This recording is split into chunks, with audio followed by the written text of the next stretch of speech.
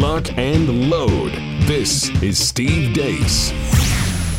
The Steve Deace Show. And greetings. Welcome to a special evergreen edition of the Steve Deace Show. Who knows what day this will actually run? If we'll even still be in this studio? If we'll even still be employed here? But yes, this is a special evergreen edition of the Steve Deace Show. That would be me, Todders, and you're here too. Still. Aaron McIntyre, you're here as well. Who knows if either of us will still be employed? That's true. I mean, given when we recorded this, you guys could all be fired. So could I by the time this runs. And they're just that desperate to fill airtime that they plug us back in, right? Or everybody wanted to laugh. But this is, as I've said now for the third time, a special evergreen edition of the Steve Deace Show. You're going to get new content here for the next 2 hours. We just don't know when you will ever actually see this. So some of our references may seem dated or very general because we're trying to avoid being even more dated. But rest assured, I think you're going to really enjoy the conversation here today because it's one we've thought about doing for a long time. Pardon me. And given everything we've all been through here the last few years, I think that whenever this eventually runs, it's going to seem like providential that today was the day people needed to hear this, right? Yep.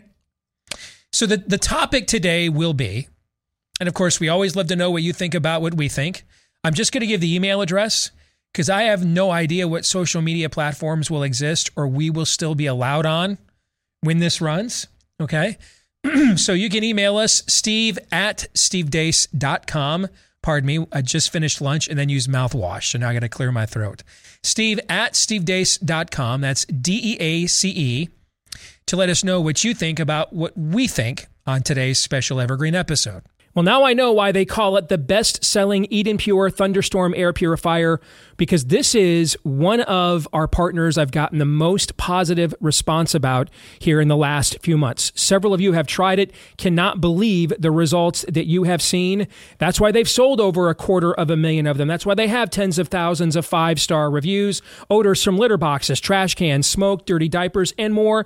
No match for the powerful Thunderstorm Air Purifier from our friends over at Eden Pure. Better yet, it is filterless, so you won't be switching out filters out of your own pocket or your own labor for the time that you own it. Shipping is free, and shipping is free when you go to EdenPureDeals.com. That's EdenPureDeals.com and use the discount code STEVE at EdenPureDeals.com. Shipping is free. That's EdenPureDeals.com and use the discount code STEVE at EdenPureDeals.com. Today we have chosen our 10 most inspirational scriptures. And the way this is going to work is I chose 4. Todd and Aaron have each chosen 3. We're going to go round robin around the room, everybody taking turns, sharing the scripture, then why we find it inspiring, and we'll discuss it together. And that's what we're going to do here for the next 2 hours. So no matter what is going on in the world right now, we're going to get a TO, baby.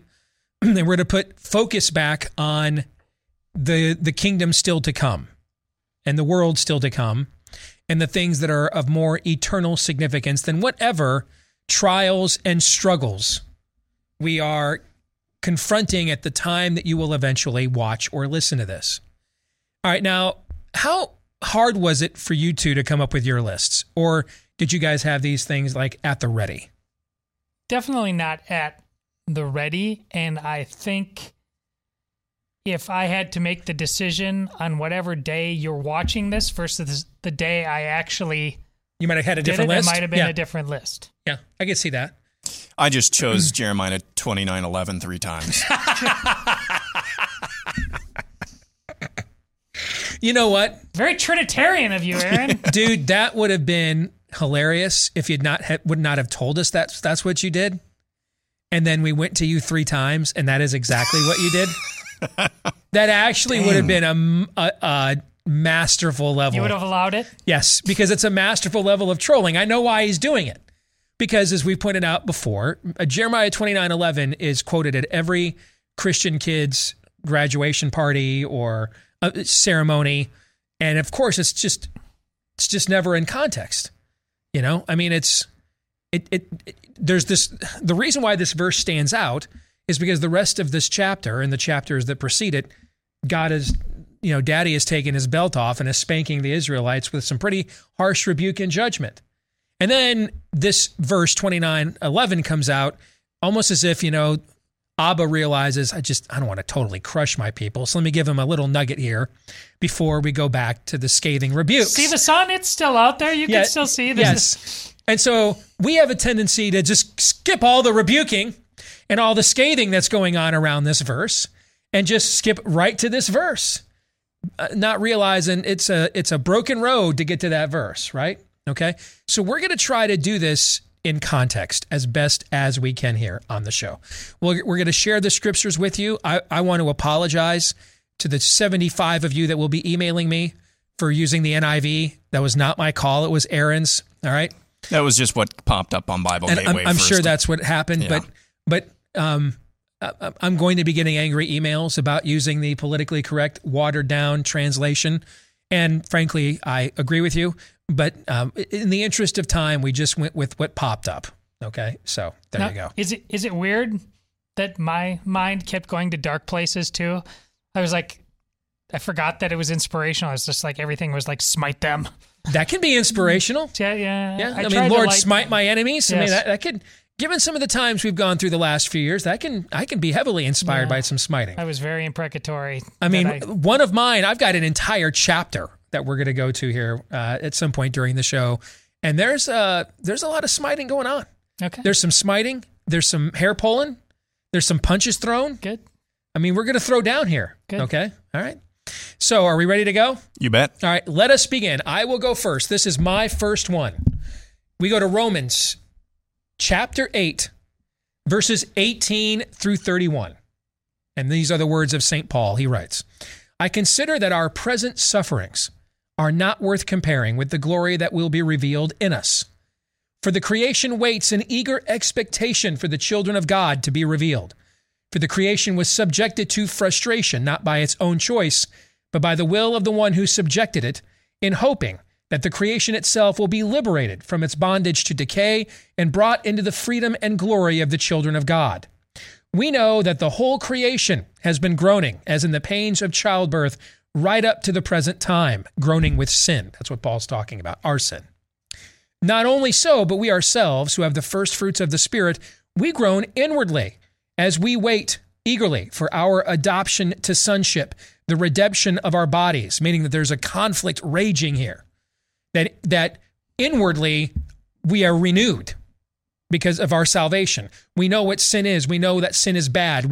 We don't want sin, but the flesh that we are still tangled to in this mortal coil still desires it and gets the better of us, which causes us to groan inwardly at some of our own actions. In the previous chapter, in Romans 7, Paul famously says, the good I want to do, I don't. The evil I don't want to do, I do. What a wretch am I? Who will save me from this? So this is a continuation of that theme. For in this hope, that eventually our bodies would be redeemed as our souls have been. In this hope, we were saved. But hope that is seen is no hope at all. Who hopes for what they already have? But if we hope for what we do not yet have, we wait for it patiently. That's the very definition of faith. In the same way, the Spirit helps us in our weakness. We do not know what we ought to pray for, but the Spirit himself intercedes for us through wordless groans. And he who searches our hearts knows the mind of the Spirit, because the Spirit intercedes for God's people in accordance with the will of God.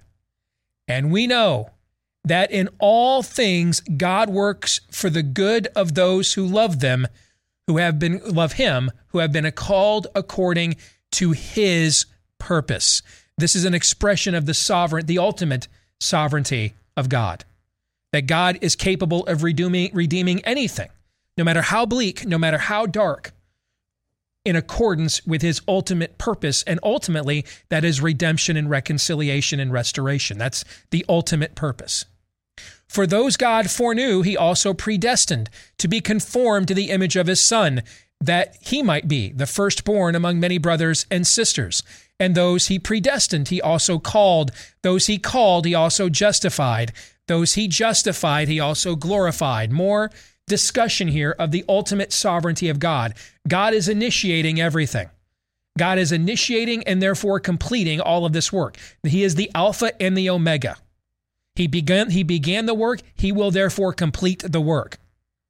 What then, Paul says, after this eloquent expression of the sovereignty of God, which just ought to feel like a Gettysburg Address for a believer. Paul then concludes, in light of these words, what then shall we say in response to these things? And his conclusion just sticks the landing. If God is for us, who can be against us? If the God that made all these things to happen and causes them to happen is doing them for our benefit according to his purpose, what should we fear? How can we lose? I remember one of the early times I went out to speak at a church publicly about my faith, and my oldest, Anastasia, Anna, she's, an adult now. She was a little girl at the time. She used to love to go with me on these events when I'd go speak at churches and stuff here around Iowa. And on the road back, she said to me, "Hey, Daddy, you said a lot about doing things for the will of God, and that God ultimately does things to bring glory on himself." Now, she didn't quite put it that way. She was like 7, okay? So I don't want to be one of those social media hacks. My 3-year-old asked me what I thought about CO2 emissions. I'm putting it in terms of what she actually meant, that her mind was trying to process at that age. Fair? Yeah. And she says to me, she goes, God seems kind of selfish to me. You're always telling me not to be selfish. And God wants everything to be about him, everything we do to be for him. Isn't that selfish, Daddy? And driving down the road, I immediately, after she asked this, said, "I'm sorry, honey, can you say that again?" Mainly because I wasn't sure how to answer that up front. So I needed some time.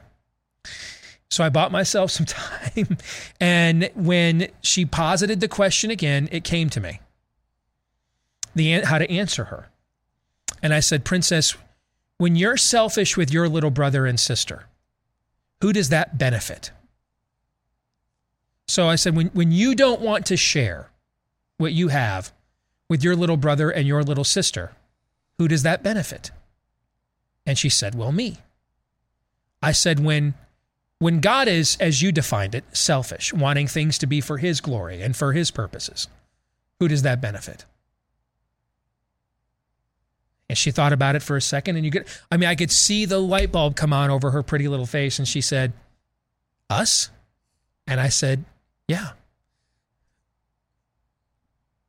See, when you act of your own accord, when you act on your will, it's to benefit you. That's the very definition of selfish. When God acts on his accord and to his glory, it benefits us. With the most obvious example of this being taking on human form to live among us, breathe among us, eat, feed, relieve himself, sleep among us, and then take our sin upon himself. And he's ultimately lifted up, resurrected, and for his glory, but ultimately, who benefits the most from that? We do, because we're given everlasting life by him taking the initiative upon himself, and that's the difference between him and us. And I think Paul, in what I find to be one of the most inspirational, stirring portions of all of Scripture here, I think in these 13 verses in the 8th chapter of Romans, just sums up the entirety of the hope we have as believers. I need to footnote this by saying at the time we did this, we're in the heart of COVID, which is probably just assumed by now because we're in the heart of COVID for months upon months upon months. But this particular passage and others in why I became before we had ever heard of that, a anti-vaxxer, had to do with a lot of all creation groans. And it's not just that. That applies to me. But how much people these days, as modern Christians, have a hard time understanding truly what sin did because we're so poorly catechized. All creation, every inch of it, yes, was infected with that. Yep. That's the true virus. Yes. And therefore, I came to an understanding and that our modern ways, particularly as it applies to science and medicine, while they are certainly good, they have the potential to be turned into the worst sort of idols. You know, we kind of think as a kid, well, the Nazis, that's history. I mean, there's still people alive now. But we are the people. We get that lie in our head. We're the people we've been waiting for. And this does not all creation groans. Every single inch of it. And the minute you start lying to yourself about that is the minute you will have lost nearly everything, whether you understand that or not. Because you cannot understand the atoning sacrifice of Christ, ultimately, unless you understand the true weight of sin and why he was sweating blood. All of the cosmos was at stake, and he alone could rectify how deep the cancer went. Well said. Very well said, Todd. The flourish at the end. Good way to describe it. If God is for us, who can be against us? That's also taken out of context, or thought about maybe out of context so many times, because we forget about what Todd just said. Yes. If God can be for us, who can be against us? I'm a Christian. God's. That's basically the shallowness with which we think about this entire passage. It's very reductionistic. If God, no, the entire weight of sin in the world was placed upon him so that we might be justified before him. That is the context of that phrase, that flourish at the end. That actually, it sounds good enough on its face already. It sounds encouraging and inspirational on its face as it is. When you figure in what Todd just talked about, that adds even more weight and gravitas to the entire passage, into that phrase. Well said. All right, Todd, I believe you're up, brother. All right, Matthew 5:11-12. Blessed are you when people insult you, persecute you, and falsely say all kinds of evil against you because of me. Rejoice and be glad, because great is your reward in heaven. For in the same way they persecuted the prophets who were before you. And as you know, this is the tail end of the Beatitudes.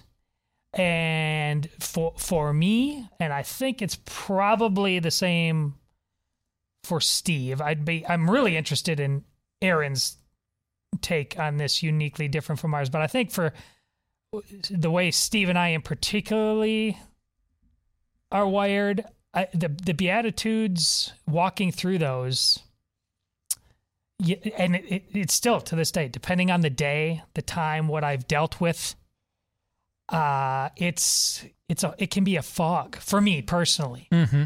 Like Steve's talked about what meekness means. I mean, it's like you're really having a hard time getting through that, because it does seem, and it does seem like the nicer. Like, it seems like Jesus is being nicer than Jesus in this moment. Reflecting on everything that's come, Old Testament, and then you get to the end, and it all clicks into place. because this is like I just told you in compliment and Steve. It's like when you understand that all of creation groans. You can't wish your way out of illness. You can't wish your way out of death here on this mortal coil. All creation. We want to we want to think we're smarter than that more than ever in this day's age. And here, you won't. And a lot of modern Christians think the same thing. Just be nice. Just be nice. Just be nice. And here at the end said, what he's telling you is you're going to be nice. You're going to be a peacemaker. You're going to do all these things, and I command you to do them. And there's no out clause for that. But, and this is a gift. Teddy tells us this. It is a pure gift. To me, I'm like, hallelujah here at the end. They're still going to hate you for it. And that goes right to what Steve was talking about with all creation groans. This thing called faith is not a Hallmark card. It is war against all the principalities and the powers. And to know that, it's why that statement, the flourish, the statement at the end of yours, Steve, is so powerful. Why it's everything. But if he's for us, who can be against? But just know, Jesus never lies to you. He tells you exactly what you're getting into with all this. Exactly. Because he's a good father. Because he's a good brother. He's honest. Honest way more than any of us want. Trust me, a lot of us right here in the church, we want a lie as much as anything else. We put this thing on the shelf, dust it off, makes us look and feel pretty and all this stuff, but we're still lying to ourselves all the time. He's brutally honest. Brutally so. And that's a gift. Also, appreciate our friends over at Bonner Private Wines. I know Todd appreciates them quite often. As a matter of fact, you've heard me talking about these amazing extreme altitude wines from Malbec grapes grown at 9,000 feet deep in the Andes Mountains by families that are on their second century of doing this the old-fashioned, not the new factory way of winemaking. Outstanding red wines. And they've made their traditional offer even better. You'll get an exclusive small batch, limited production wine from their exclusive wine cellar on top of your choice of the 3 variations of their red wine that you want. 4 bottles for the price of 3 at 50% off. 4 bottles for the price of 3 at 50% off. You might be saying, oh man, what's the freight on that? Well, how about if the shipping was free too? Shipping is free too for imported wine. You can't beat it, folks. It's a great deal. These are great wines. Bonner, B as in boy, BONNER, BonnerPrivateWines.com/Steve. What I find fascinating about the point you just made, if I could take it even, expand on it, is this part at the end. It's almost, and I don't know if it's intentional or not, but it's like idolatry insurance. Like you can turn your tone or your method into an idol and they won't reject me. They won't apartheid me. They won't sectarian me. They won't crucify me upside down. They won't cut my head off. They won't put me in a vat of boiling oil. If I say it nice, they won't do those sorts of things. Right. And so this is one of the challenge I think we all have is if you have a more nurturing, empathetic persona, you have a tendency to gravitate towards the portions of God's character and revelation that highlights that methodology, and then that sort of affirms your persona. Hence Aaron's joke about Jeremiah. Yes. If you are more confrontational or provoking in nature, you may gravitate to the portions of Scripture that highlight that accordingly, as I will later on. Smite them! In this exercise, an entire chapter of it. I couldn't get enough. I kept trying to, how do I narrow this down? And then I realized, we're not. We're going to do the whole cotton picking chapter, okay? But understand, it's the classic question in seminary. Is God immanent or transcendent? And the answer is yes. God is God. We are not. It is difficult for us to be both provocative and empathetic, both confrontational and merciful. You know who it is not difficult for? Him. I mean, the individual saying this is the hypostatic union incarnate. He is fully God and fully man, and he is both of them simultaneously. He is drawing power from himself at the same time he's denying himself as that power and living in a mortal coil. Now, this becomes difficult for us. This is why we need a body. Somebody's the arm, somebody's the hand, somebody's the ear, somebody's the mouth. Some of us are better listeners. Some of us are better exhorters, right? And I think this is where we need to not fall into the trap of affirm my disposition. If we were alive at other eras of the church in the West, we would have, I just can speak for myself because I'm just a natural contrarian. I would have been concerned about, this sounds pretty judgy, actually. Lighten up. In another era, I might have been the lighten up Francis guy. Okay. But in this era, we went from lighten up Francis to lighten the loafers, brother. It's the charge of the lighten the loafers brigade in our pulpits. You know what I'm saying? Yep. And we're just affirming people's rationalizations all the livelong day. This is a time where, maybe we need a little bit more provocativeness. And so hereafter, Christ has reset to its original disposition. An understanding of what it means to love my neighbor as I love myself through the law. He closes it, though, with an exaltation here. Oh, yes, you're still going to face persecution. You cannot turn your cheek enough, as I will soon demonstrate here on the cross. You cannot turn your cheek enough to escape persecution, confrontation. So get comfortable, basically. Being uncomfortable is what he is saying here at the end. And so I think that Aaron provides us a little insurance against our own inclination. It's blessed are the peacemakers in the Beatitudes, not the peace lovers. God is love. Love is not God. All right. The idea that we define what peace and love is, and that's defined by affirming a creation that totally groans with sin, that is not what Christ is talking about here. Exactly. And this is like many truths within scriptures. It's difficult to remember that ultimately we want to see justice accomplished now, or at least within our lifetimes, but most of all now. And it's difficult for us to remember, I think, that our reward is in heaven. That is, by very definition, a little bit later. And that's a difficult thing to remember. And that's one part of that passage that I appreciate. Moving on, my first selected verse is Job 38:3. This is God speaking to Job. Brace yourself like a man. Gird your loins as a man, is another translation. I will question you, and you shall answer me. Now, aside from the fact that God telling a man to gird himself, to basically man up, that's pretty cool.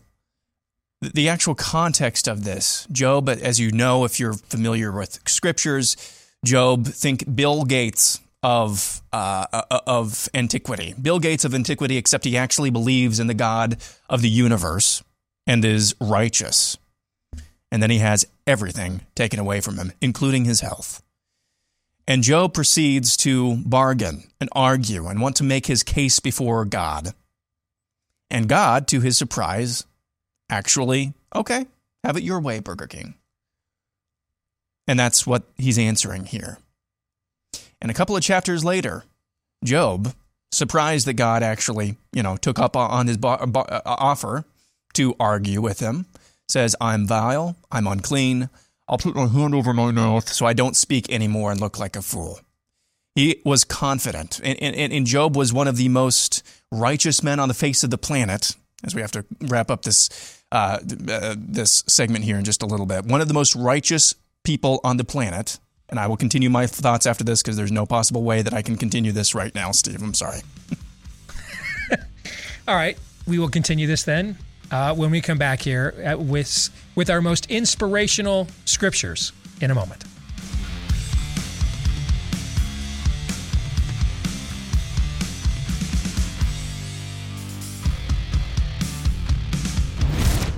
This is Steve Deace on the Blaze Radio Network.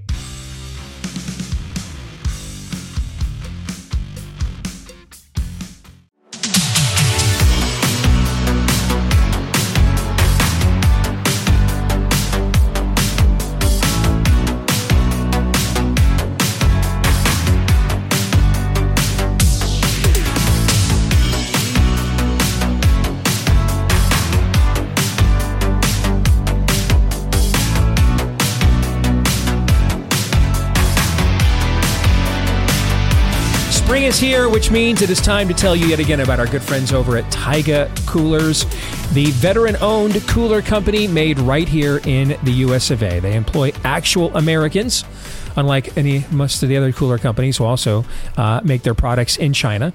Their price is also less than other premium cooler brands as well. Most importantly, they're even in stock. No supply chain issues there. You can choose the lid, base colors, create your own design, add any image to it. That's right. They will customize it for you. It's really cool, right? Yeah, very. Very cool. I mean, you got an Iowa one, you got a Wisconsin one, I got a Michigan one. Absolutely top notch. Great gifts for your family, friends, your clients. Enter the promo code Steve for a 10% discount when you go to taigacoolers.com. TAIGA. TAIGA, TaigaCoolers.com, 10% off for a discount when you use the promo code Steve at TaigaCoolers.com. All right, back here on the Steve Deace Show, here on a special Evergreen edition, our most inspirational scriptures. Aaron, we ran short on time with you in segment one. Let's reset your first choice and let you break it down for us. Oh, my first choice, Job 38:3. Gird your loins as a man. I will question you, and you shall answer me. This is God speaking to Job, an incredibly rich man who God had blessed spiritually and physically as well. I likened him to a Bill Gates of antiquity, just with actual, faith in God and some righteousness to go along with that. And Job is, once he has all of that taken away from him, including his health, starts to bargain and wants to argue with God and plead his case. And God, surprisingly, takes him up on that, and that's where God says, brace yourself, let's hear your case, brace yourself like a man, gird your loins like a man, I'll question you, and you shall answer me.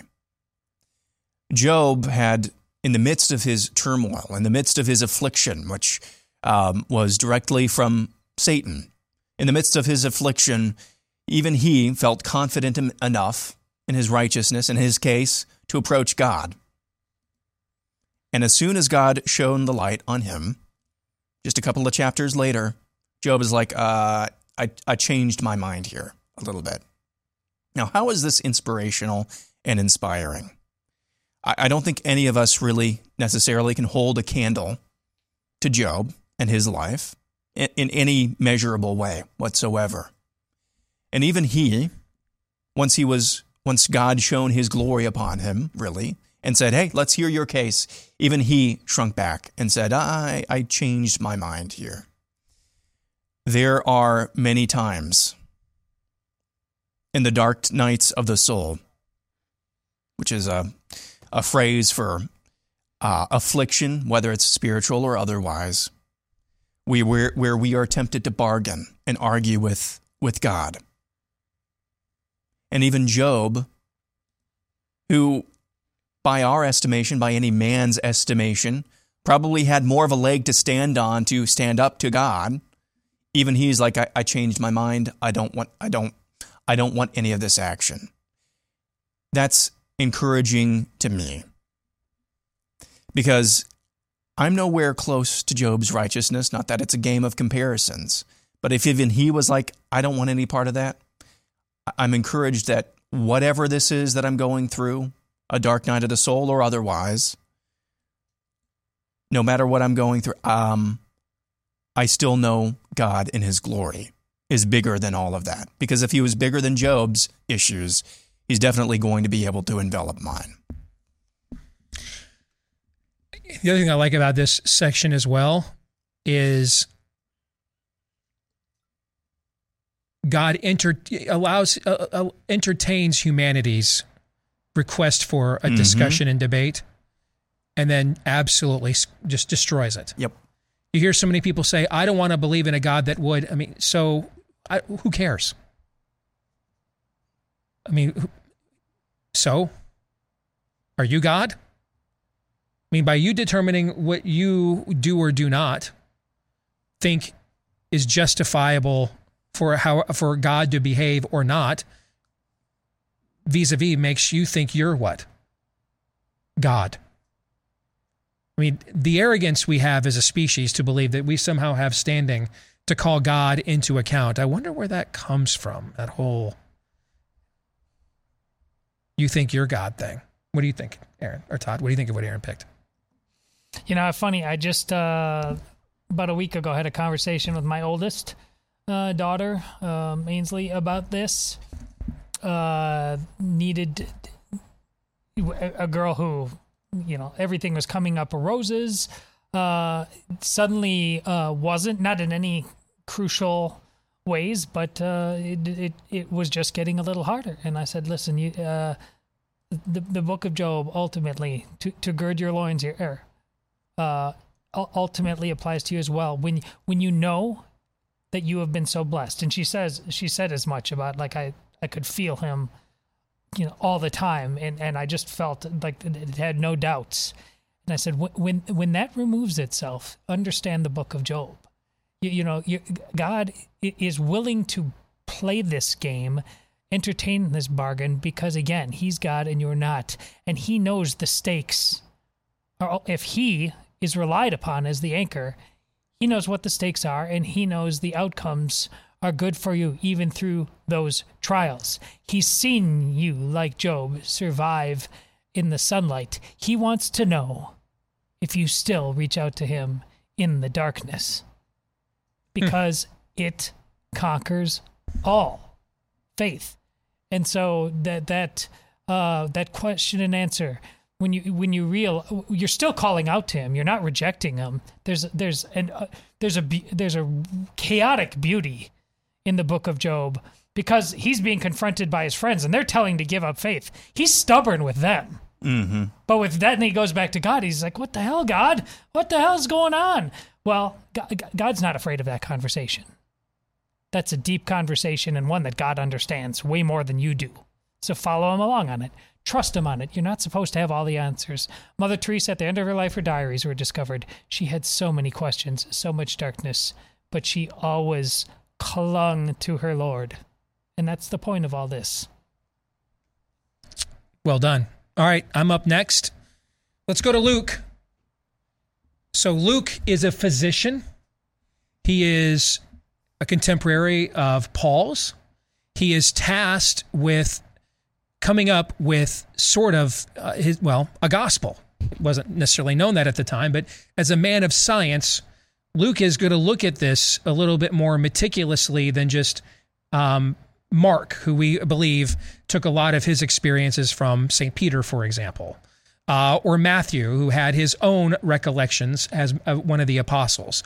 Luke is now looking at this as a non-Jew as well. He is looking at this from a more scientific, at least as an investigative lens, as he writes both his own gospel and Acts. And in the 4th chapter, in verses 16 through 21, Luke takes us to Jesus' first public ministry appearance. Christ has now come out of his testing and preparation in the desert, where he was tempted by the devil and withstood. And now he is ready to step into his full messiahship. And Luke writes, Jesus returned to Galilee in the power of the Spirit. See, now that he has faced temptation, now that he has passed his trials, he's now fully anointed as Messiah. News about him spread through the whole countryside. He was teaching in their synagogues, and everyone praised him. He went to Nazareth, where he had been brought up, so his hometown. And on the Sabbath day, he went into the synagogue, as was custom. So Jesus would have been about 30 here. Lifespan at this point in time was mid to upper 50s. So a lot of times, by the time you're 30, you're almost of an elder status within a community. You're certainly in a Jewish community married with kids, and a lot of them by 30. So he's single, Also had this kind of questionable timeline of when his parents got married and when he was born that kind of was a little scandalous. But as now of an age of eldership, he is now qualified to read the scriptures at synagogue. As we continue the story, he stood up to read. Now, notice it doesn't tell us what verses he was asked to read. He was handed the scroll of the prophet Isaiah. If you know, this is one of the longest books in the Bible, one of the longest. So it does not say here that today's scripture reading is Isaiah so-and-so. We don't know that. So it's entirely possible that he chose himself which portions of the book of Isaiah he would read. Especially when you read what happens next. Unrolling it, Christ found the place where it was written. The Spirit of the Lord is upon me, because he has anointed me to proclaim good news to the poor. He has sent me to proclaim freedom for the prisoners. This is Isaiah 61, by the way. And recovery of sight for the blind, to set free the oppressed, to proclaim the year of the Lord's favor. So Isaiah 61 is a prophecy of the Messiah, what the ministry of the coming Messiah will look like. That's what Isaiah is prophesying in Isaiah 61. One of the reasons why a lot of the religious Christmas stuff you buy every year has quotes from Isaiah is because it's full of messianic prophecies about the coming of the Messiah. And in this, Jesus grabs the scroll, finds one of the most specifically messianic prophetic works of this entire book, and reads it with authority.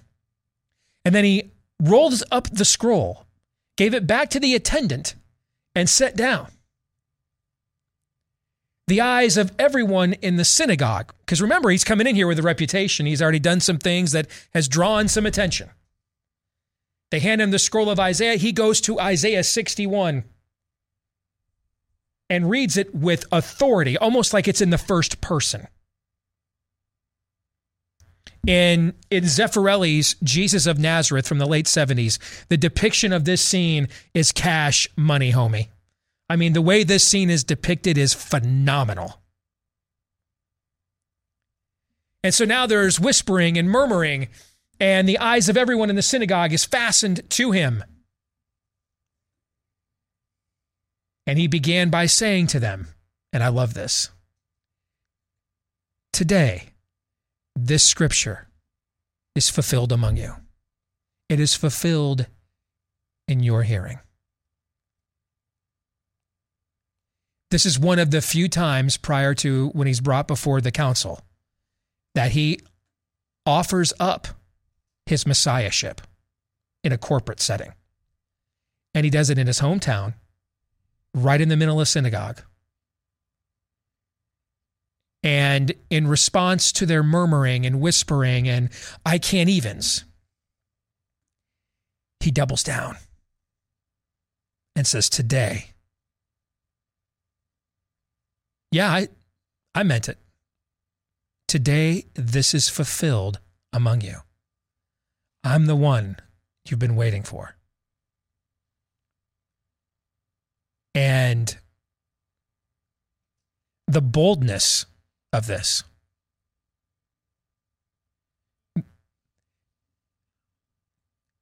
I just find it very inspiring. And there's a boldness here that too many of us lack. And it's why we're on the defensive too often. And it's not a boldness that comes from arrogance or I'm some kind of a badass. It comes from a confidence in knowing his true identity and purpose. And for us as believers, we can have that confidence too, if we truly believe in our identity and our purpose. In fact, let me make a finer point on that. If we truly believe in the one who gave us our identity and our purpose. Gentlemen, your thoughts? Yeah, you all need to know when your moment comes. big or small. And the Lord didn't treat every single moment the same. But these moments when he was dealing with the Pharisees or the scribes, as often as not, it was go time. And there's a great scene in a John Grisham book turned movie that starred Matt Damon, the Rainmaker. I've mentioned on the show before. It's been a while, but Matt Damon's a young attorney, and he's just getting the tar beat out of him by the rich, experienced attorney. This is a trope that's been done before. And finally, Matt Damon realized, I'm sick of this, and I need to turn the tide somehow. And at the very least, I'm going to tell him I know something that he doesn't know or doesn't want to admit. And he just looks at him in the eye and says, do you even remember when you first sold out? And instantly, the other guy on the other side knows there's an adversary there, a real adversary there. And he had underestimated him. And there's moments like that for everybody. The Lord has empowered you. You're going to enter in a room, and something is need to be said or done. And if not you, who? Yeah, I think something that's missed in this passage is, and missed a lot in our Western churches, is the boldness of Christ. And this is just one of many examples of that all throughout the Gospels. Just like a boss coming in, dropping bombs, the boldness is not always akin to bombast. Yes. Jesus didn't go into the synagogue and said, F Pilate, F Caesar, all y'all. No, he just spoke the truth. Boldness is doing and saying what needs to be done when it needs to be done and said. Bombast, maybe you're saying the right things at the wrong time or the wrong way. But I think the boldness of Christ here is something that's often overlooked. I like that distinction. It's also fairly convicting because I'm a big fan, in case you guys hadn't known. I'm a big fan of bombast. I kind of like it. Bombast is kind of my jam. But just as we talked earlier about Matthew 5, what you shared, Todd, and you can't let your niceness or your gentleness or kindness become an idol. Because even if you're as nice, gentle, and kind as I'm often not, they'll still end up hating you for telling them the truth and by any method. I've got to make sure I don't let bombacity become my own idol, right? So thank you for that convicting point, Aaron. Appreciate it.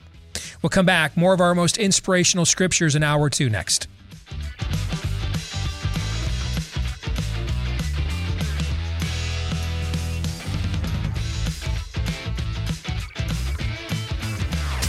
You're listening to Steve Deace on the Blaze Radio Network.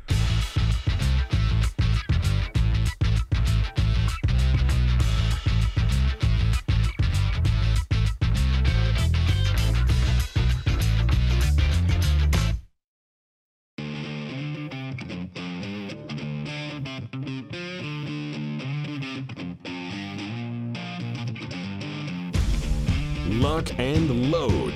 This is Steve Deace. The Steve Deace Show. Back with hour 2, live and on demand here on Blaze TV, radio, and podcast. Steve Deace here on a special Evergreen edition. Our most inspirational scriptures chosen by yours truly, Todd Erzin and Aaron McIntyre. That's right. The Catholic actually has Bible verses he wishes to share as well. I had to do it at least once. Nice. Or I was going to lose my evangelicals card. Nice. I didn't do it once. Okay. See, I was thinking about actually writing Todd's selections in Latin. Choosing like the apocryphal books of Todd's favorite Bible verses, just complete the Catholic trolling while we're at it. Now, dude, last hour you had a masterful troll of evangelical subculture by just doing Jeremiah 29:11 once. If you had done that, or just I'm choosing all apocryphal verses. It's in Latin, Todd. Good luck. That would have been a phenomenal masterful troll. Would it not? That would have been phenomenal trolling. Okay, phenomenal. He may have been starting to worry about whether his salvation was intact if he manipulated this whole thing like that. What am I going to do with the whole Bible first thing? Troll it. Yes, that's a good point. True. Yeah. There needs to be some limits to your trolling. Yes. And Are you really trolling us, or are you trolling somebody else? Sure. Right? I hear you. All right, so let us know what you think via the stevedeace.com inbox. You can email us, steve@stevedeace.com. That's DEACE. I'm not really sure by the time you watch this what social media platforms will exist, which ones will be on. I don't know if we'll all be blue or red check marked on Trump's platform Cuck yet. Right? I don't know. Who knows whether that'll happen or not. I mean, Trump might even be president again by the time you all watch this. We don't know. Okay. But this is meant to be an inspirational evergreen of looking at our most inspirational Bible verses. And of course, we would love it too. If you'd leave us a 5-star review, if you're a podcast listener, hit subscribe or follow. So many of you have done that and have really helped our show to grow, and we appreciate that. And I want to welcome back to the show our good friends over at Freedom Project Academy.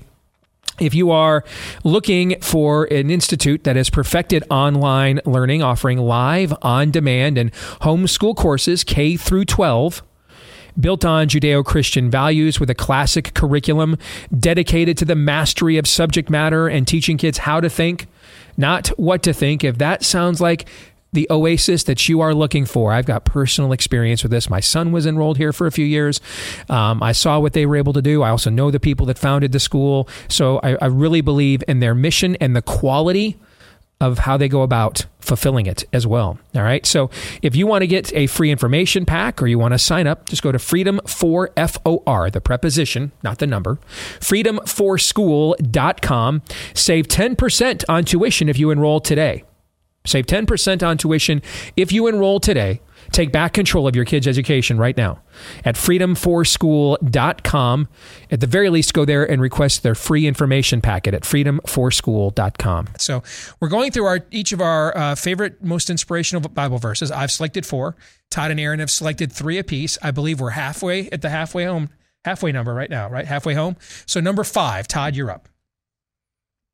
Romans 1:16, for I am not ashamed of the gospel, because it is the power of God that brings salvation to everyone who believes, first to the Jew, then to the Gentile.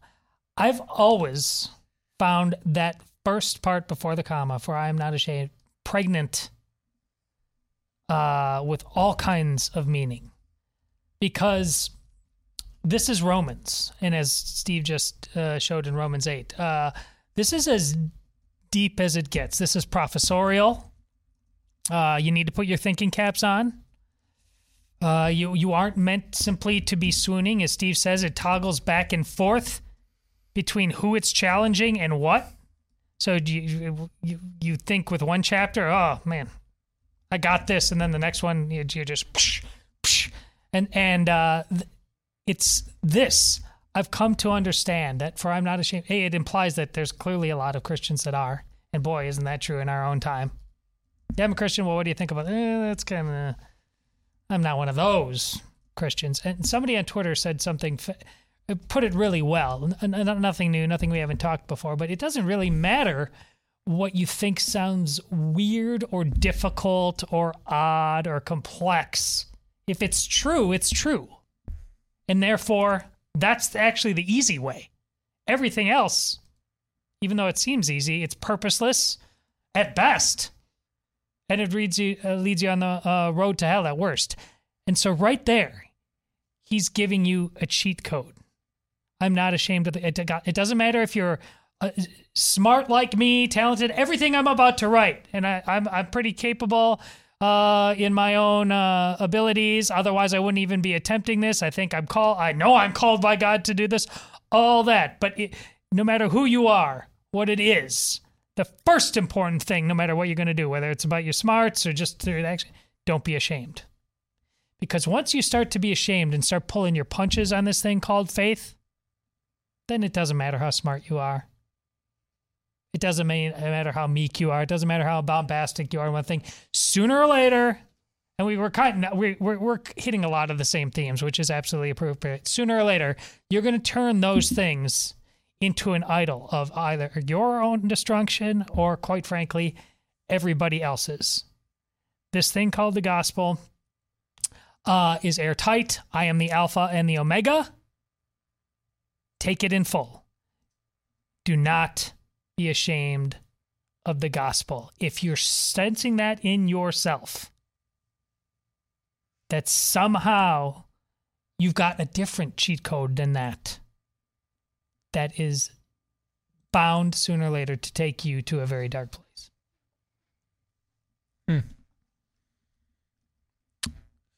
That's a pretty good contrast with the one I chose. Now we did not compare notes on what we each chose. Mm-hmm. I submitted my list up front just because I wanted to make sure, since I was doing doing more than you two, I wanted to make sure we didn't have duplicates. But I had no idea what you guys were going to choose until we sat down right here to do this evergreen, and that is an excellent compliment to the verse in Luke chapter 4 that I just discussed last hour, with Christ coming out of the wilderness and proclaiming himself Messiah at the synagogue.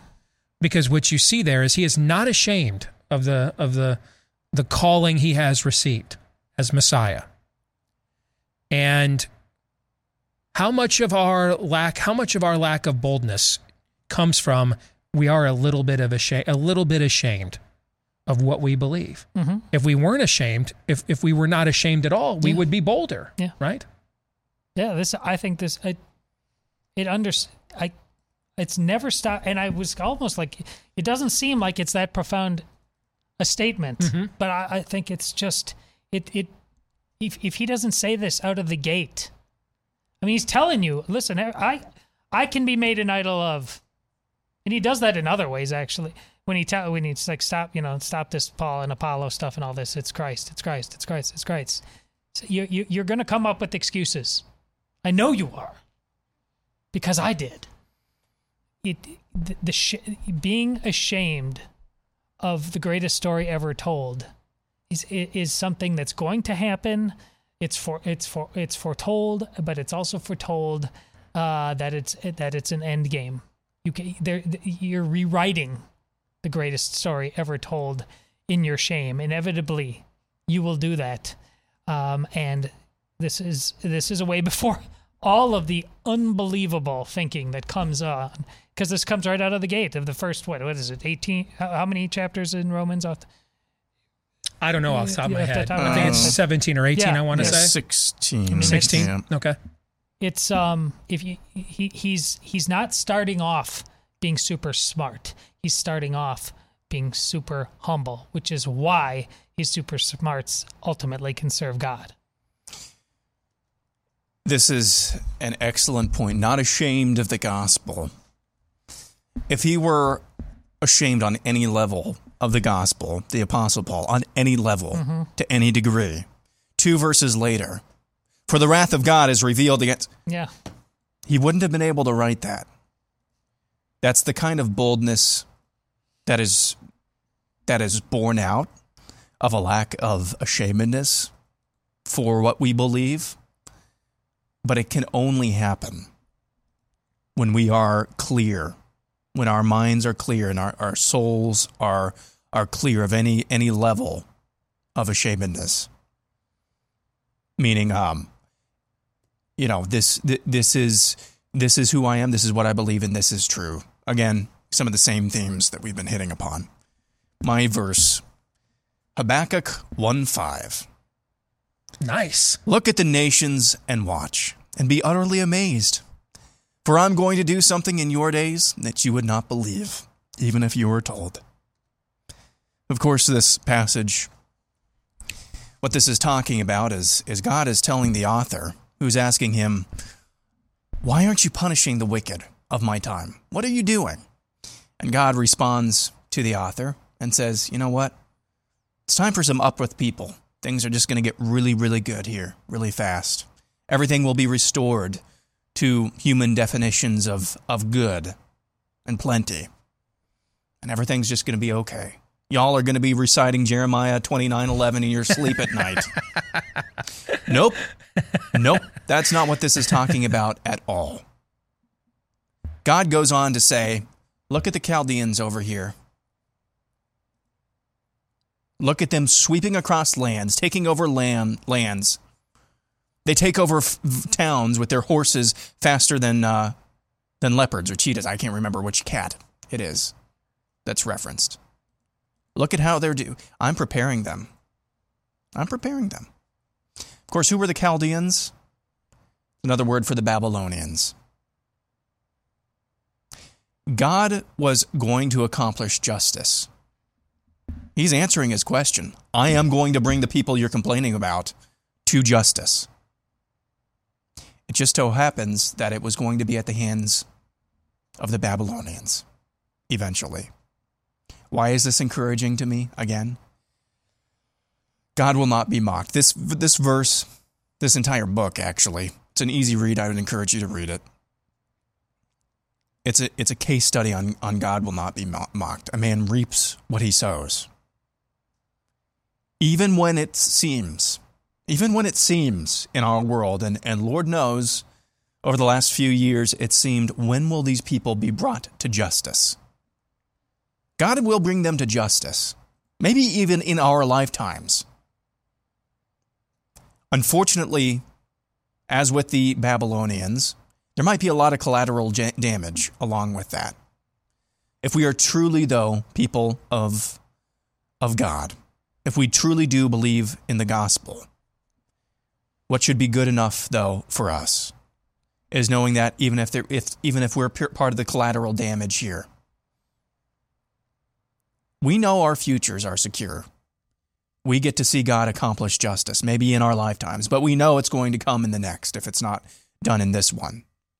That to me is encouraging, in a little bit of a dubious and a little bit of a, I hope it doesn't come to that type of way. We can expect to see God work out his justice some way, somehow, sometimes even in our lifetimes. That's well done. I don't have much to add to that. I mean, other than feeling the last few years that I've witnessed events that have just never happened collectively in this world at any particular point in time. And so wondering, am I experiencing one of those moments that God says to Habakkuk right now? You know, have we been living through that the last few years? But that was very well said, Aaron. Todd? It's funny. I got the joy out of the same joy out of you reading that, knowing that there's a weight involved that you expertly laid out there. But I've said it pretty recently on the show on the Lion, the Witch, and the Wardrobe, the movie, which is closed so brilliantly. Like, what were you doing in the wardrobe? Well, you wouldn't believe me if I told you, sir. Well, try me. You know, that's what this faith is all about, and this is tied to what I just got done saying about with my choice from Romans. Be not ashamed. Like, try me. Try it all. Walking out there on faith that my ways are not your ways. If you have eyes to see, it's because I gave you to them. Try me. Trust that when I say justice will come, justice will come. All right. I'm up. Number 7. Here we go. Nehemiah 13. The whole glorious chapter. On that day, the book of Moses was read aloud in the hearing of the people. And there it was found written that no Ammonite or Moabite. All right. So the Moabites are the descendants of Lot, who got drunk after what happened at Sodom and Gomorrah. His daughters got him drunk so they could have sex with him to create children. They were banished from the assembly. Okay? So that's who the Moabites are.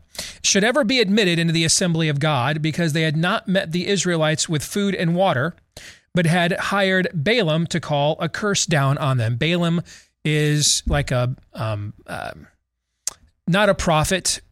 He's a mystic that can pronounce curses. He was an occultist.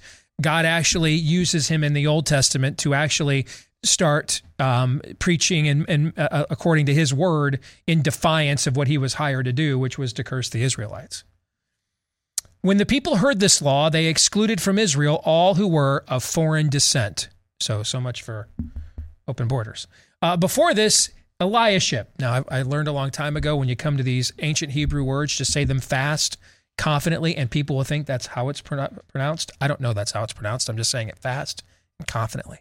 Eliashib, the priest, had been put in charge of the storerooms of our house of our God.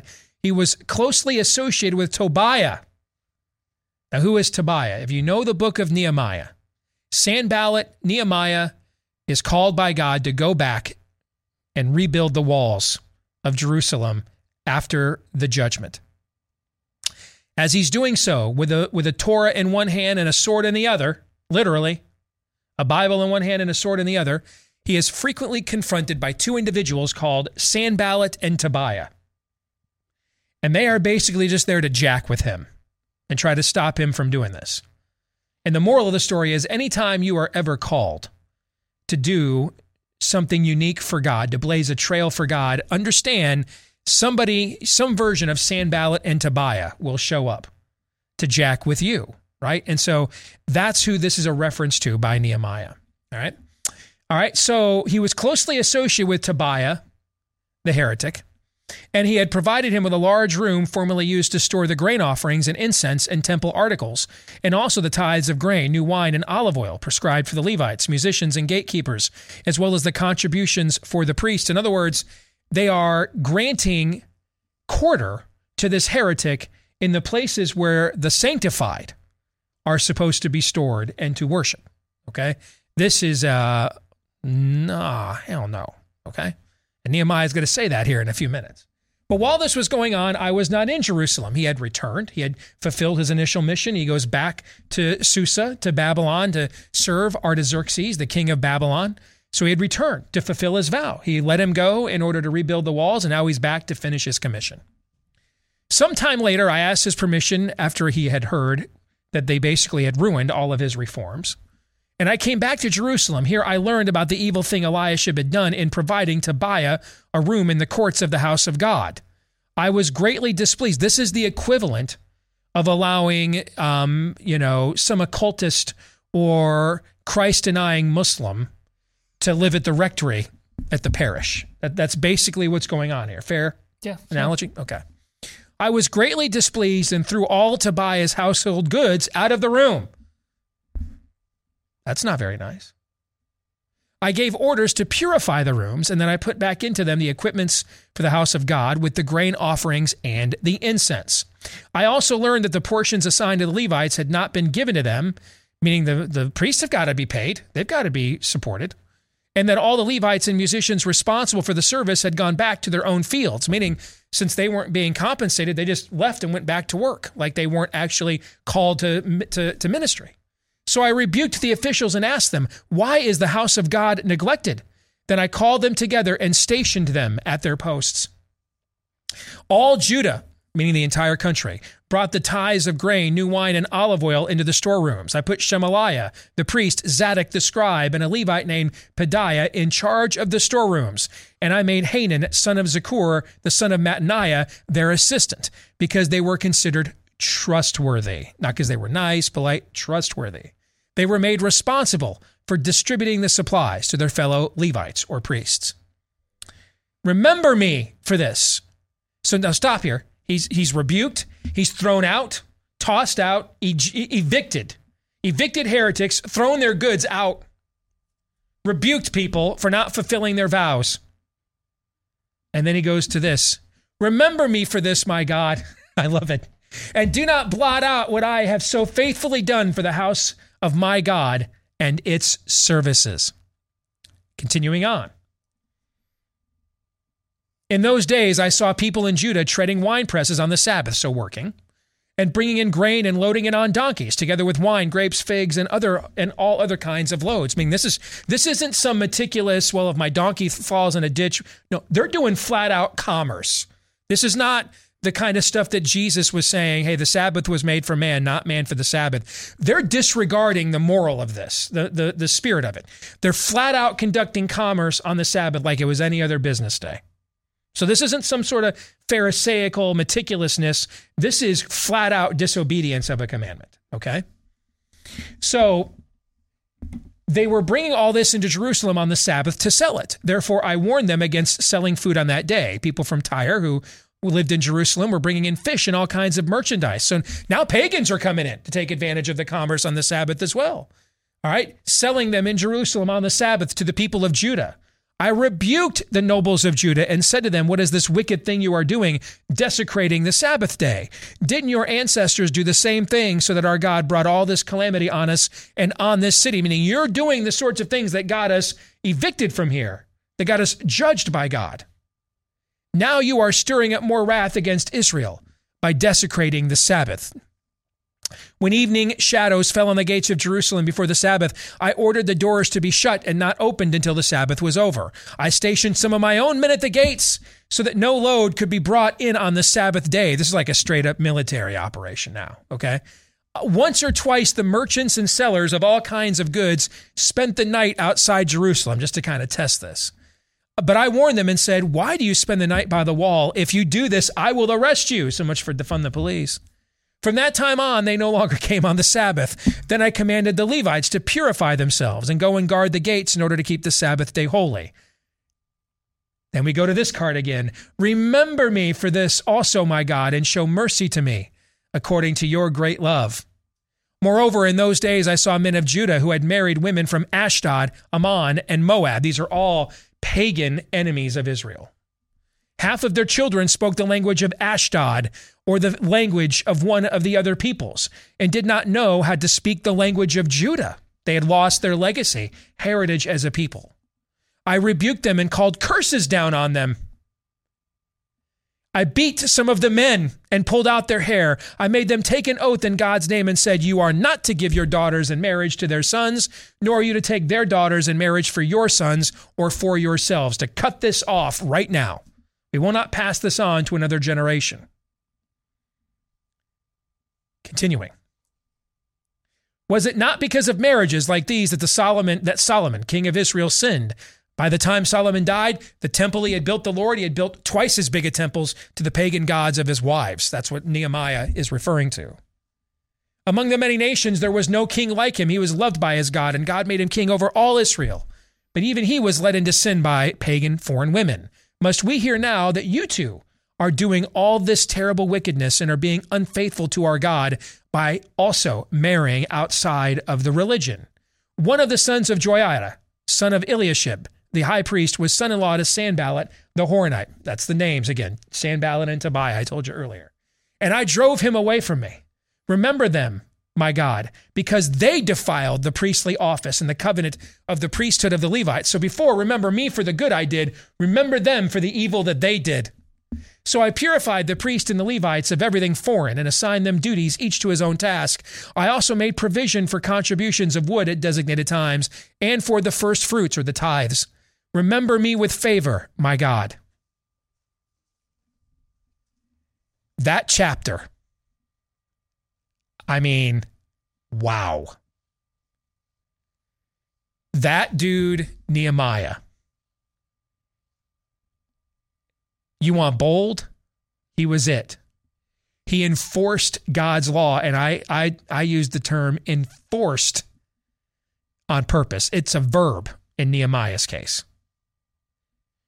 And understand that he had already shown them the people. This is very much Christological. The first time Jesus comes, it's in humility, right? As a baby born in a manger. The first time Nehemiah comes to Jerusalem, it is to rebuild the walls. He has explicit permission from Artaxerxes to come from Babylon to do so. All right? And so he's on a mission of mercy. God is allowing his people now to return from being dispersed around all over the empire, to return now to their home, and sends with him Ezra the priest in order to consecrate them and the temple. The second time Christ returns, it is when a robe dipped in blood and a sword in his mouth to separate sheep from goats. The second time Nehemiah comes back, he's not just going to tell Sanballat and Tobiah, I don't have time to come down from this wall. I am doing a very important thing. That's what he says the first time he comes back. The second time he comes back, he throws their ass out and their goods and belongings. And he practices corporal punishment against those who allowed this place to fall back into desecration after he had just consecrated it. So there's a sort of Christological pattern here. The first time is an introduction of a mission of mercy. The next time is the master is here to settle some accounts. You guys have any thoughts? Yeah, this, I can imagine the first time you read this, I wish there was a recording of that. Like, you probably didn't care what was in the rest of the Bible after reading this. Like, I'm in. I'm good. This is home. All right. But this should be called like the art of manhood. There's, as a husband, as a father, and as someone taking on great and important tasks, relatively speaking, within your sphere. So you don't have to be this way all the time. There's some of us that can be more meek and mild than others, all fine. But all Christian men need to have some Nehemiah at some point when the time is right. Yep. Without question, it's non-negotiable. And I want to welcome our new friends at Magic Spoon. It's the high-protein cereal that powers your days. You can get the variety pack, 4 flavors, cocoa, fruity, frosted, and peanut butter. This pack has 0 grams of sugar, 13 to 14 grams of protein, 4 to 5 net grams of carbs per serving, only 140 calories, high protein, no sugar. Keto-friendly, gluten-free, grain-free, soy-free. I sampled it yesterday and decided, let's go a little Reese's peanut butter cup and mix the chocolate and peanut butter together. And I got to tell you, I was surprised at how good it was, particularly the peanut butter flavor. I mean, it was really good. But if you want your next delicious bowl of high-protein cereal at Magic Spoon, go to magicspoon.com/DACE, DEACE. Use the code DACE for $5 off the variety pack. That's magicspoon.com/DACE. And use the promo code DACE to save $5 off the variety pack at magicspoon.com/DACE. I think it's the parable of, this is almost akin to the parable of the talents. You have to have that boldness within you that Nehemiah showed. But it's not really within you. It's coming through you. You have to be willing to let the Lord work through you. That type of fortitude and will didn't come from Nehemiah himself. No. It was the Lord working through him. Mm-hmm. We're actually the ones who get in our own way the most in not having the Nehemiah within you, in that sense. We just have to get out of the way. I mean, the voice, the still small voice within you, the Holy Spirit guiding you, those things are enough if we just get out of the way and let God work through us. And that's as big of a message in this entire chapter, I think, as anything. Indeed. And I really love what you just said a minute ago. No matter your disposition, at some point, any Christian man has to have a Nehemiah 13 in him at some point. Because at some point in this fallen world, it will call for it, right? 3 more to go. We will unveil those when we come back. The truth, straight, no chaser. Steve Deace. On the Blaze Radio Network.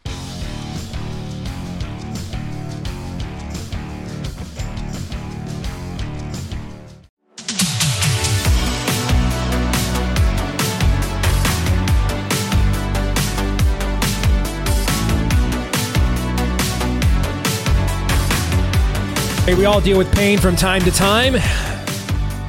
And there's 2 kinds of pain when it comes to physical pain. Clinical, if that's the case, then, of course, make sure you're getting good professional medical care. Or chronic. And a lot of times that chronic pain that lingers is a result of too much inflammation in your body. And it can go from annoyance to just, taking the joy out of things, making you feel like you just can't do the stuff that you used to enjoy doing when you were maybe younger, healthier. And that's why you want to talk to our friends over at Relief Factor. It's not a drug, but it is a formula that was created by physicians who can prescribe drugs. It helps you to fight back against the inflammation in your body, particularly in your joints. You start for just a 3-week trial. See if you don't see a difference in 3 weeks or less for just $20. That's it. What do you have to lose for $20? And then you'll likely find out why about 70% of the people who start it end up sticking with it because of the results that they saw. If you want to see if you'll get similar results, go to relieffactor.com. That's relieffactor.com, or call them at 800-4, that's the number 4, 800, the number 4, relief, 800-4-relief. Back one final time on this special evergreen edition of the Steve Deace Show, our most inspirational scriptures. It's Steve Deace, Todders, and Aaron McIntyre. We have 3 more to go. So you're going to hear once more from each of us. And Todd, you get to go next. Amos 5:24. But let justice roll on like a river, righteousness like a never-failing stream. That's a Martin Luther King Jr. quote. He loved this verse. And you love it as well. I love this. Listen, this is, Martin Luther King was a brilliant wordsmith. So he real knows real. I mean, this is just fantastic writing. It's there's a soundtrack to that right there. The music, you can hear it come in. But here's why this is especially cool. It's because it's from Amos. He's not Paul. He's a shepherd. Yes. He's just to let people know, in Bible times, shepherds were basically professional vagrants. Okay, beatniks. I mean, they were considered unclean, uneducated. I mean, even in a society where most labor was blue collar, what we would call unskilled labor today, they were the unskilled of the unskilled. Mm-hmm. So comparatively, Paul, as an elite of the elite, as an attorney, as a lawyer, as a Pharisee, the highest of education. So what you're saying is these two individuals, in terms of their station in the social order, are on total opposite ends here. Oh, yes. And so when you go back to the devil tempting the Lord,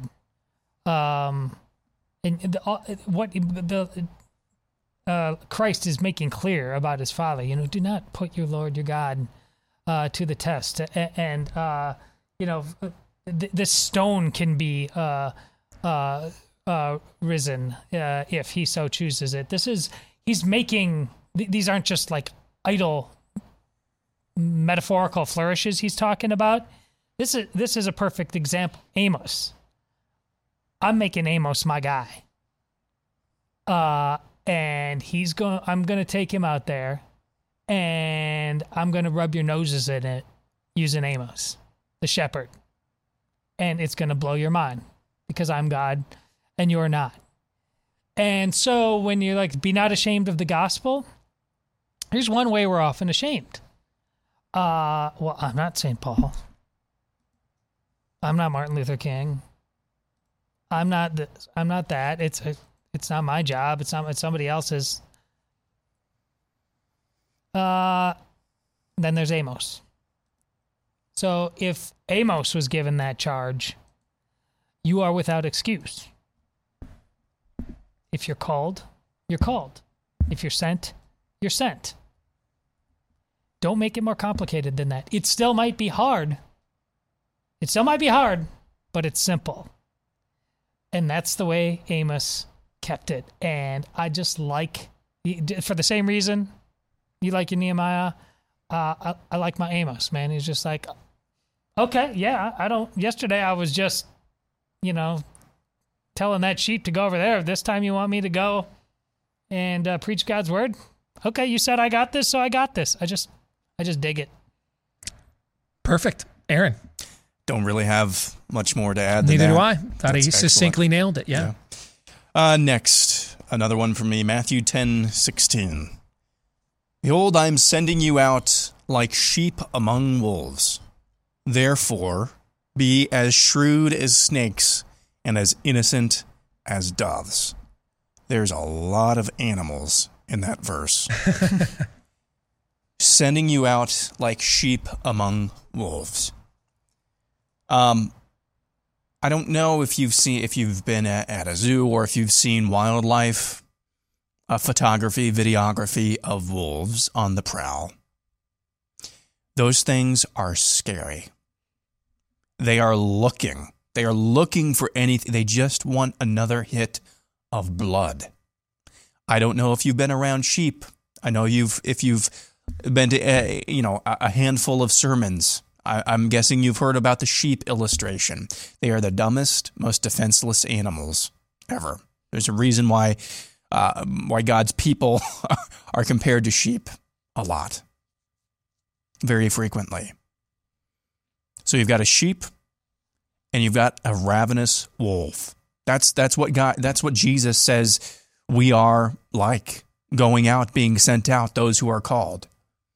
So be wise as serpents, shrewd as snakes is one, wise as serpents, innocent as doves.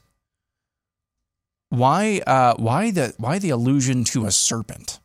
That's a little weird, don't you think? After all, the devil came, right, as a serpent. Mm-hmm. It's really an allusion. The reason why serpent is used there is because the devil is cunning and crafty. At least that's my understanding anyway. It was a symbol of cunning and shrewdness in antiquity.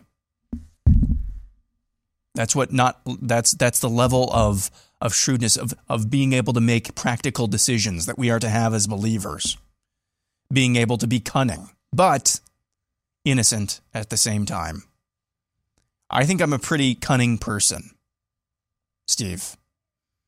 If I used all my cunning, all my understanding, and being able to run this show for my own purpose, would you be displeased or pleased? Just for my own self-promotion, using your banner, your name, only for self-promotion. Displeased. You would be very displeased. Mm-hmm. But if I use it innocently to build up you, to build up this program, are you going to be pleased or displeased? I'm going to be very pleased. I think that's the meaning here. Yeah. Use your cunning, not for your own purpose, but for innocence, to build up the name of your Savior and your God. So, Christ goes into more details. Brother giving up brother to death. Persecution. That's the other part of this passage very quickly. None of this, no persecution that we go through, and we will go through more. None of this is a surprise to Jesus. None of this should be a surprise to us either. Doesn't mean it's going to be easy, but it's not a surprise. There is a little bit of comfort there in that. A great example of what you're talking about is the scene between Boaz and Ruth's kinsman redeemer in the book of Ruth, where the kinsman redeemer, by rights of the Mosaic law, has first rights to marry Ruth. But Boaz wants to marry her because he loves her. The kinsman redeemer is just looking to add an asset to his portfolio. So he presents to this kinsman redeemer Ruth's profile. She comes with a mother-in-law who's a Moabitess, also wealthy. I mean, he doesn't lie, but he shrewdly presents the case in the way that the kinsman redeemer will likely reject it because it's not it doesn't serve him. And so how is Boaz and Ruth, how are they rewarded for this act, for Boaz's act of shrewdity that leads to them eventually getting married? The son that they have ends up in the messianic line of Christ. Because ultimately, Boaz wasn't interested in an asset. He was interested in Ruth. He wanted to love her, to cherish her. And so that shrewdness, or cunning, as you put it, is rewarded because the motivation was to serve someone else, not just yourself, right? Well said. All right, we down for the last one, and then we'll have closing thoughts. I love the entire book of Hebrews. I love the 12th chapter of the book of Hebrews. But let's just go with these first two verses. Therefore, since we are surrounded by such a great cloud of witnesses. Now, who are these witnesses? The writer of Hebrews, we're not really sure who it is. It is written in a very Paulian way, but the author does not identify himself as Paul like Paul does in all of his other works.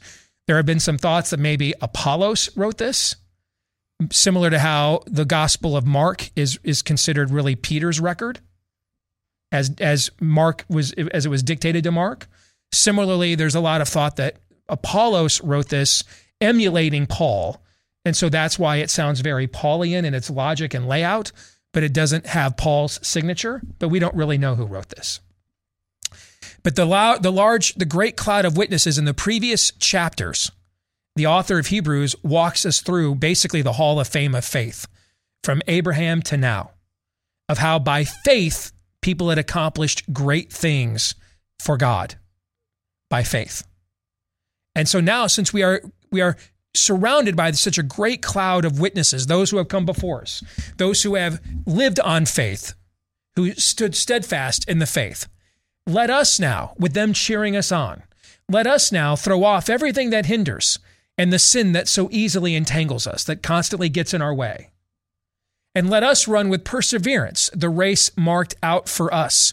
One of the things I'm praying a lot as I get older, help me, Lord, to finish my race. So many men that were on fire when they were younger get complacent when they're older. I don't want that to happen to me. I want to finish my race, right? So that's what we're talking about here. Finish the race marked before us.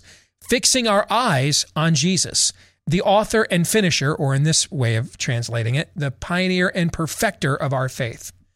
For the joy set before him, he endured the cross, scorning its shame, and sat down at the right hand of the throne of God. Now let's go to that phrase there, scorning its shame. The last verse in the Bible before sin enters the world, it says about Adam and Eve, they were naked in the garden, they had no what? Shame. And then once they committed sin, what was their immediate reaction? Shame. Shame actually causes us to not seek repentance because we are ashamed to admit what is wrong, what we have done wrong. Shame is why we lie. It's why we lied to our parents, why our kids lie to us, why we lie to God. We're ashamed. It's why we don't seek forgiveness. What Jesus is doing now is restoring the original order in scorning of the shame. Now, I get when we say we are tired of a shameless culture. We want to restore a shame-based culture. I understand what we mean by that. That nowadays people are just completely unashamed and flaunt everything. I get what we mean by that. And I don't necessarily disagree with the sentiment, but just be very careful the extent with which we want to carry that. Because what we offer is the antidote to shame and shameless at the same time. But shame causes us not to seek forgiveness and repentance, but to lie to ourselves, to not admit, hey, I'm the only guy that struggles with this. I'm the only wife that struggles with this. I'm the only person that struggles with this. And so we stay isolated and then we get easier picked off. And that's why it's tied together with the sin that so easily entangles us and snares us. Why does it entangle us and snare us? Because we're ashamed of it. We keep it in the dark. We keep it hidden. And so we go back to that dark place over and over again like a dog returns to its own vomit. Instead, in the daylight, Jesus carries the cross. In the daylight, he sacrifices for us as the light overcomes the darkness. It's in the daylight that the stone is rolled away and he walks out of there like a boss.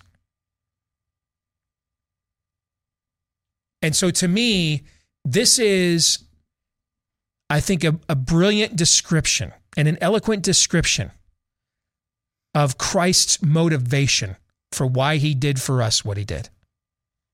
And that's why I thought it would be a great place for us to close our conversation here on this special Evergreen show. So, gentlemen, the floor is now yours for final thoughts. You got about 3 minutes.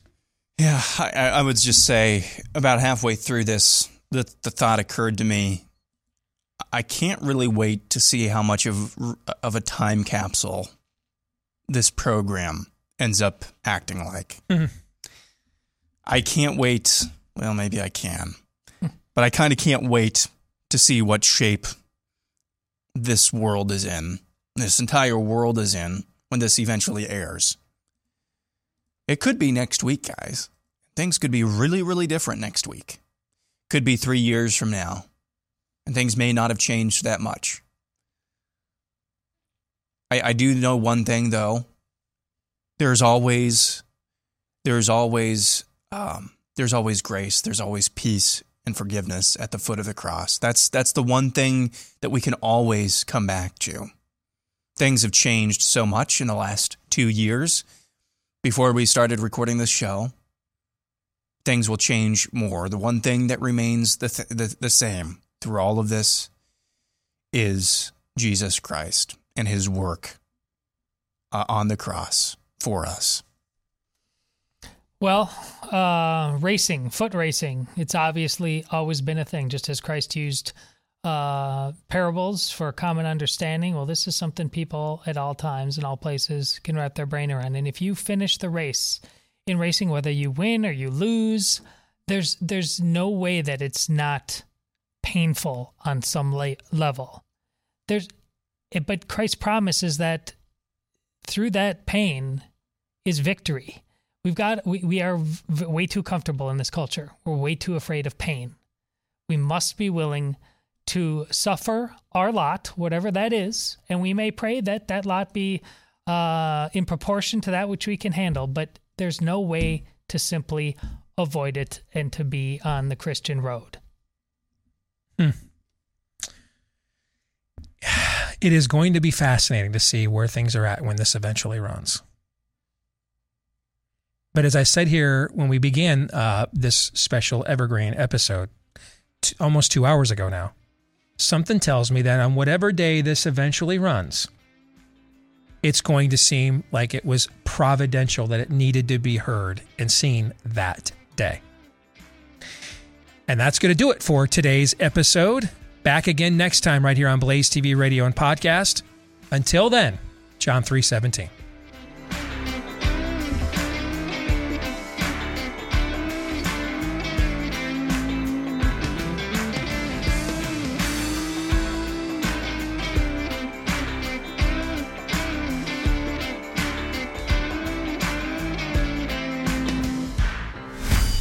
This is Steve Deace.